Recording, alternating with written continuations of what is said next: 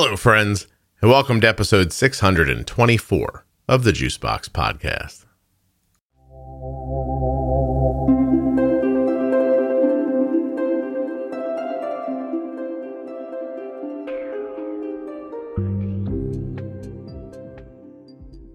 Today's episode is the third in the Defining Thyroid series, and today Jenny Smith and I will be talking about TSH testing.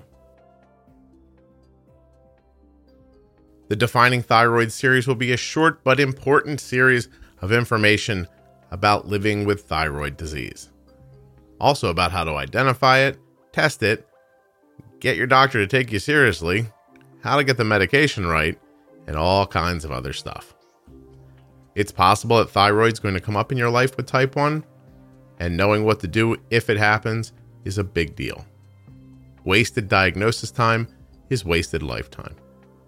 Please remember while you're listening that nothing you hear on the Juicebox Podcast should be considered advice, medical or otherwise. Always consult a physician before making any changes to your healthcare plan or becoming bold with insulin.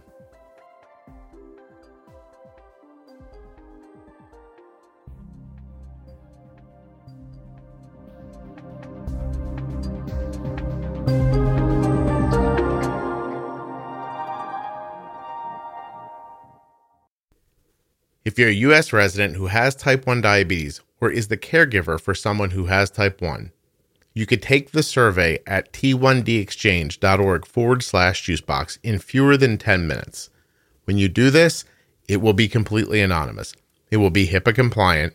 You will be helping people with type 1 diabetes, and you will be supporting the podcast. t1dexchange.org/juicebox.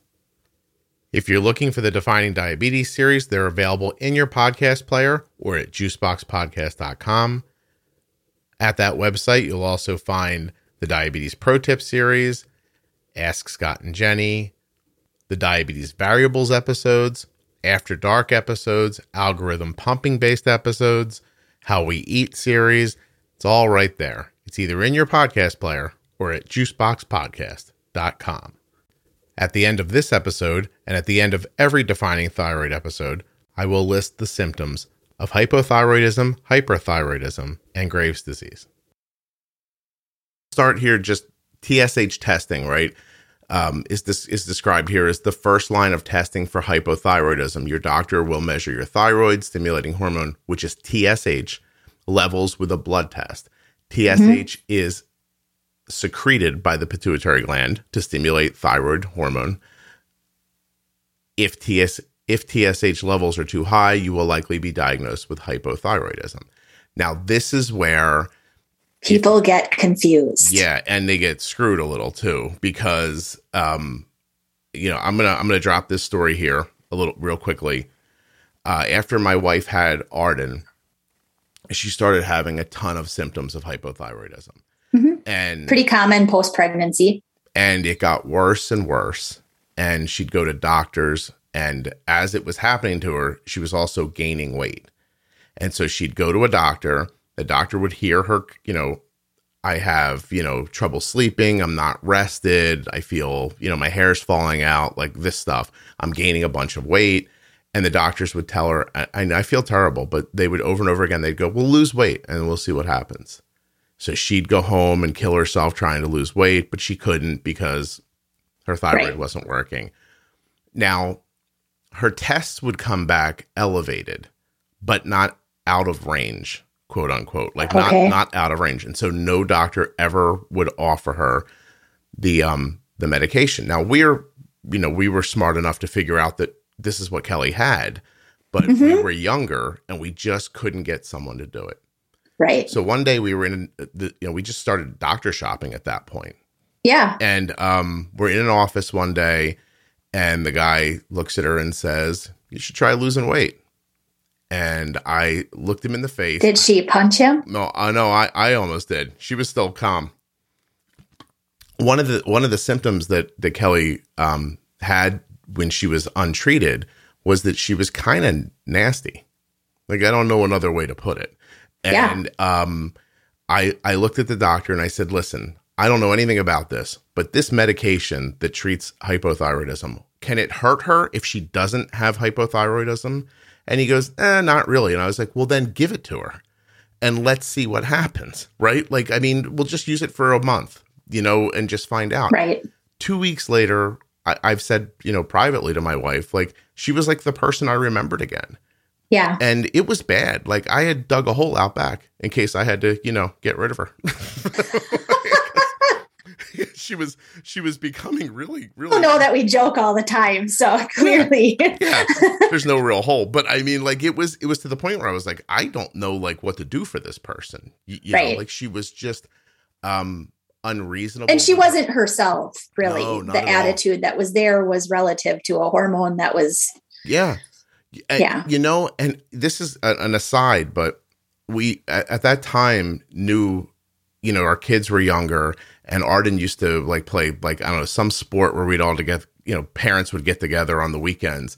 And I'm not making this up. There was one mom who was just known around town to be like nasty. She was nasty. Like, she was a mean lady, Mm-hmm. And years later, we bumped into her somewhere and she just wasn't. And it was so obvious that someone said, hey, you look great. What's going on? And she said, oh, I found out I had hypothyroidism and I'm treating it now. And I'm telling you, different person. And we got in the car and I was like, that's what happened to you. You're a mean person. Oh my gosh. And not all the time. And sometimes just out of nowhere. And I don't, right. I mean, listen, I don't understand everything that the thyroid controls, but that was mood is definitely one of them. Yeah. No kidding. Because it struck my son the same way when he got Hashimoto's too. Like, he was like, we were like, that's what got us to test him, was just his personality seemed to shift. Yeah. Anyway, so, okay. So the TSH test is super simple, right? You get a blood test, you're going to come back. But the next step is when your TSH, which let's talk about here, thyroid stimulating hormone, the hormone produced by the pituitary gland that stimulates the thyroid gland to inhibit or release hormones, you're going to get that back in a range. Correct. Under 2, they're going to call normal. Correct. Right. And in some cases under 2.5, they're considering that normal. Yes. Okay. All right. I misspoke. Okay. Yeah. Usually above like 0.4, 0.5, potentially all the way up to like a 4 or a 5 range may be considered normal. There are some ages and some timeframes, like pregnancy, first trimester under 2.5, second and third trimester under 3 is kind of what's looked at in terms of, management goals for those. Age can make a difference because as you age, TSH increases with age. So there are some differences in, I guess what it brings in is the need to individualize. Yes. As we're already used to doing with diabetes. So thyroid needs to be individualized too. Yeah. I'm clearly not a doctor, but if you ask me privately, I will tell you that if you have symptoms of hypothyroidism, I don't care if that test comes back 3, 4, 5, 6, 7, 8, like, you make someone give you, it's not even, it is a drug, but it's a little hormone replacement. It's like not a big deal. It's the tiniest little pill, and make someone give it to you because these problems become cumulative and they can get heavier on your body after time. You know what I mean? It's no joke. Right. Yeah. Yes. And some, as you mentioned, in terms of that range, and you went forward, especially with your symptoms, with your wife, if your TSH looks normal, but you have symptoms, you're not crazy. Right. Your range may very well not be what is preferred by your body. So it's always important to always step out and say, hey, I am feeling this way despite these levels looking this way. And, then another step could definitely be things like the antibody testing and things like looking at T4, T3, free T4, free T3. All of those could be additional steps in looking further. Right. And if you have Hashimoto's and they can look at your thyroid or touch your thyroid and see that, then the number, they're not going to argue so much about it. It usually just happens to those people who just have hypothyroidism. And, I'm just going to say this here, and I don't mean for it to be, I don't want to be harsh, but I think it's pretty well known that doctors can ignore women's health concerns a lot of times. Oh, absolutely. Yeah. So, it's a big reason that even in type 1, diabetes is considered management strategy, whether you're male or female. Mm-hmm. And and we know that that's not the case. Yeah. Females have different management needs. They do. So I just think that it's simple. I mean, you see it even with, it's a bias you see with diabetes too, right? If an adult goes in to an endo's office and has elevated blood sugars, they look them up and down. And if you look thin and fit, then you're type 1. If you look heavy, then you're type 2. These things have nothing to do with whether you're type 1 or type 2. Right. And often it's even the opposite. Regardless of how you look, they don't even look at you. It's just you've got elevated levels. You're type 2 because you're an adult. Yeah. You're a certain age, and that's it. You're a certain age. So there's a lot of human biases that exist. And I think that my wife, by way of an example, was hit with them when she was trying to, because she's taller and curvy to begin with. And so, you're gaining weight, eat less, exercise more, right. And then you start thinking, I did just start a new job. I sit at a desk a lot. Maybe it is. And that's the thing where you said, don't think you're crazy, because you start thinking well, maybe I'm wrong. But, my wife had a ton of symptoms. It was obvious to anybody what was wrong with her. Right. And, just nobody did anything for her.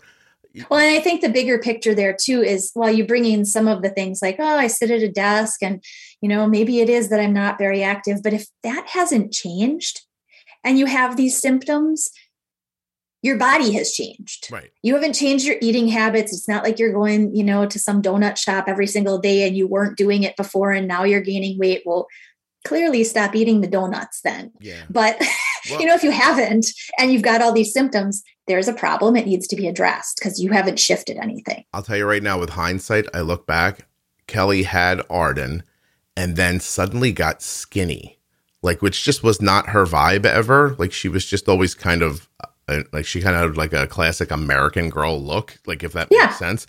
And suddenly she was thin in places. And now I realized, as we talk about these, these episodes, it came on, she got hyper first, then the inflammation took over and she got hypo, and there we go. Which is exactly what happened to my mom right after my brother was born. Really? Yes. Okay. She had all of those. She had the goiter. She had the eyes that were really? Much more pronounced.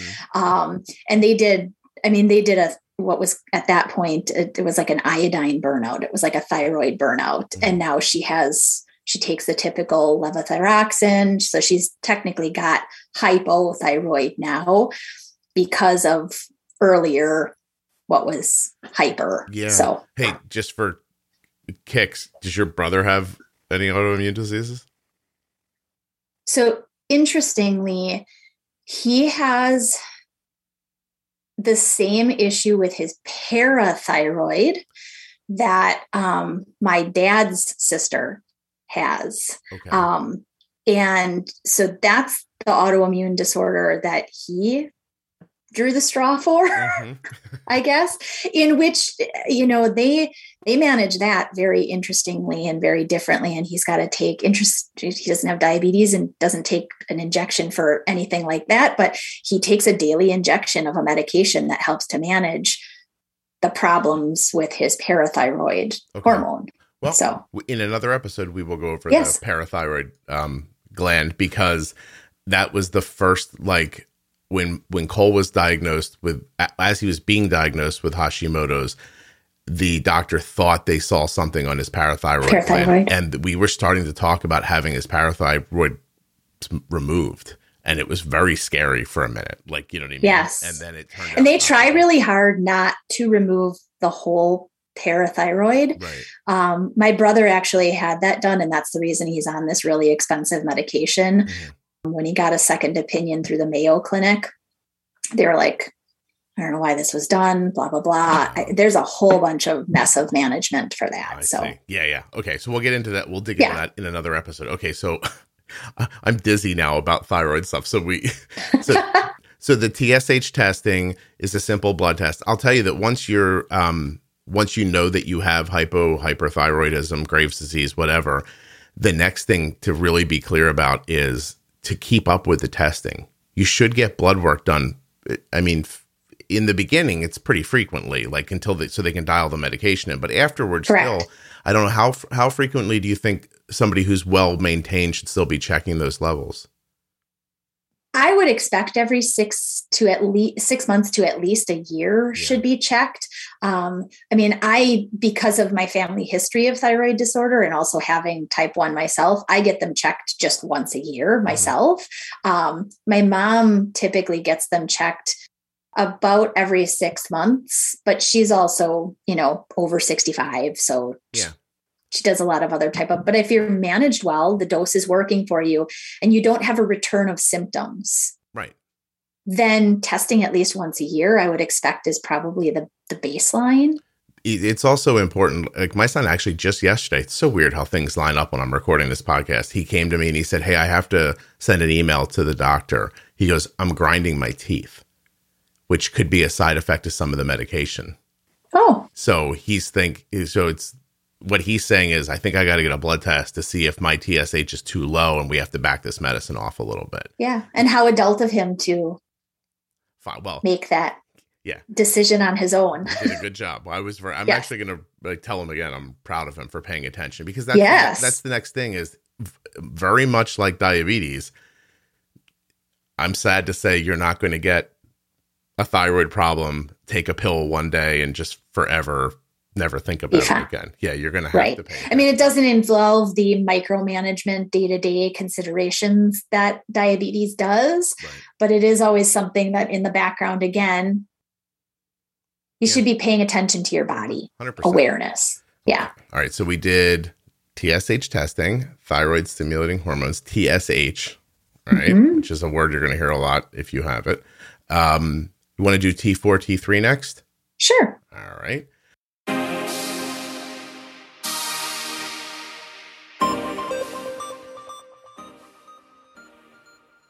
Thanks so much for listening today.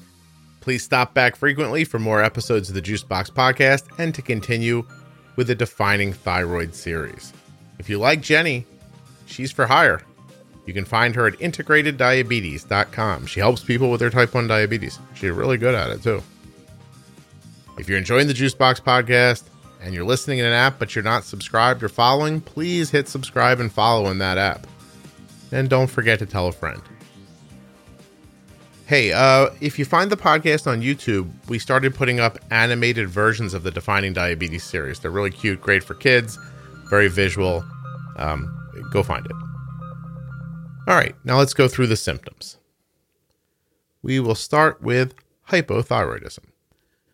Hypothyroidism signs and symptoms may include fatigue, increased sensitivity to cold, constipation, dry skin, weight gain, puffy face, hoarseness, muscle weakness, elevated blood cholesterol level, muscle aches, tenderness, and stiffness, pain, stiffness, or swelling in your joints, heavier than normal or irregular menstrual periods, thinning hair, slow heart rate, depression, impaired memory, enlarged thyroid gland.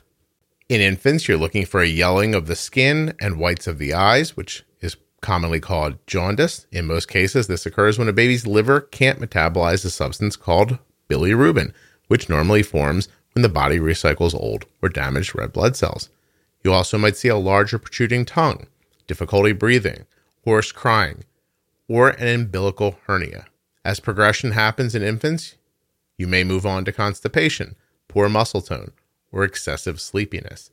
Hypothyroidism in children and teens may indicate with poor growth, resulting in a short stature, delayed development of permanent teeth, delayed puberty, poor mental development. That list is from the Mayo Clinic. Let's move on now to hyperthyroidism. This list is from the Cleveland Clinic.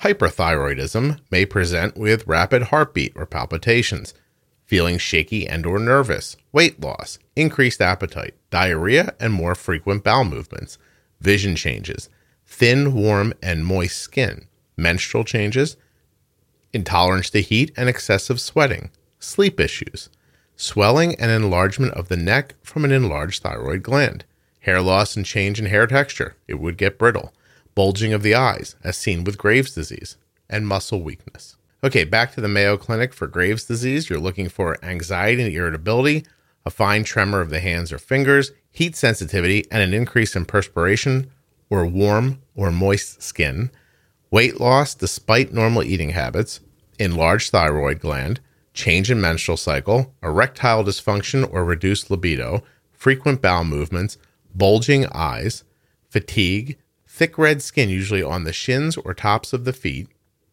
rapid or irregular heartbeat, palpitations, sleep disturbance. If you, your child, or someone you love has any of these symptoms, please seek medical attention. I want to thank you so much for listening and remind you again to please go to t1dexchange.org/juicebox if you're a U.S. resident who has type 1 or you're a U.S. resident who is the caregiver of someone with type 1. Your quick and easy answers that are HIPAA compliant and completely anonymous will be of great value to people living with type 1 diabetes. It will take you fewer than 10 minutes at t1dexchange.org/juicebox to make a huge difference in someone else's life. And you'll be supporting the podcast. Thanks so much again for listening. I'll be back very soon with another episode of the Juicebox Podcast.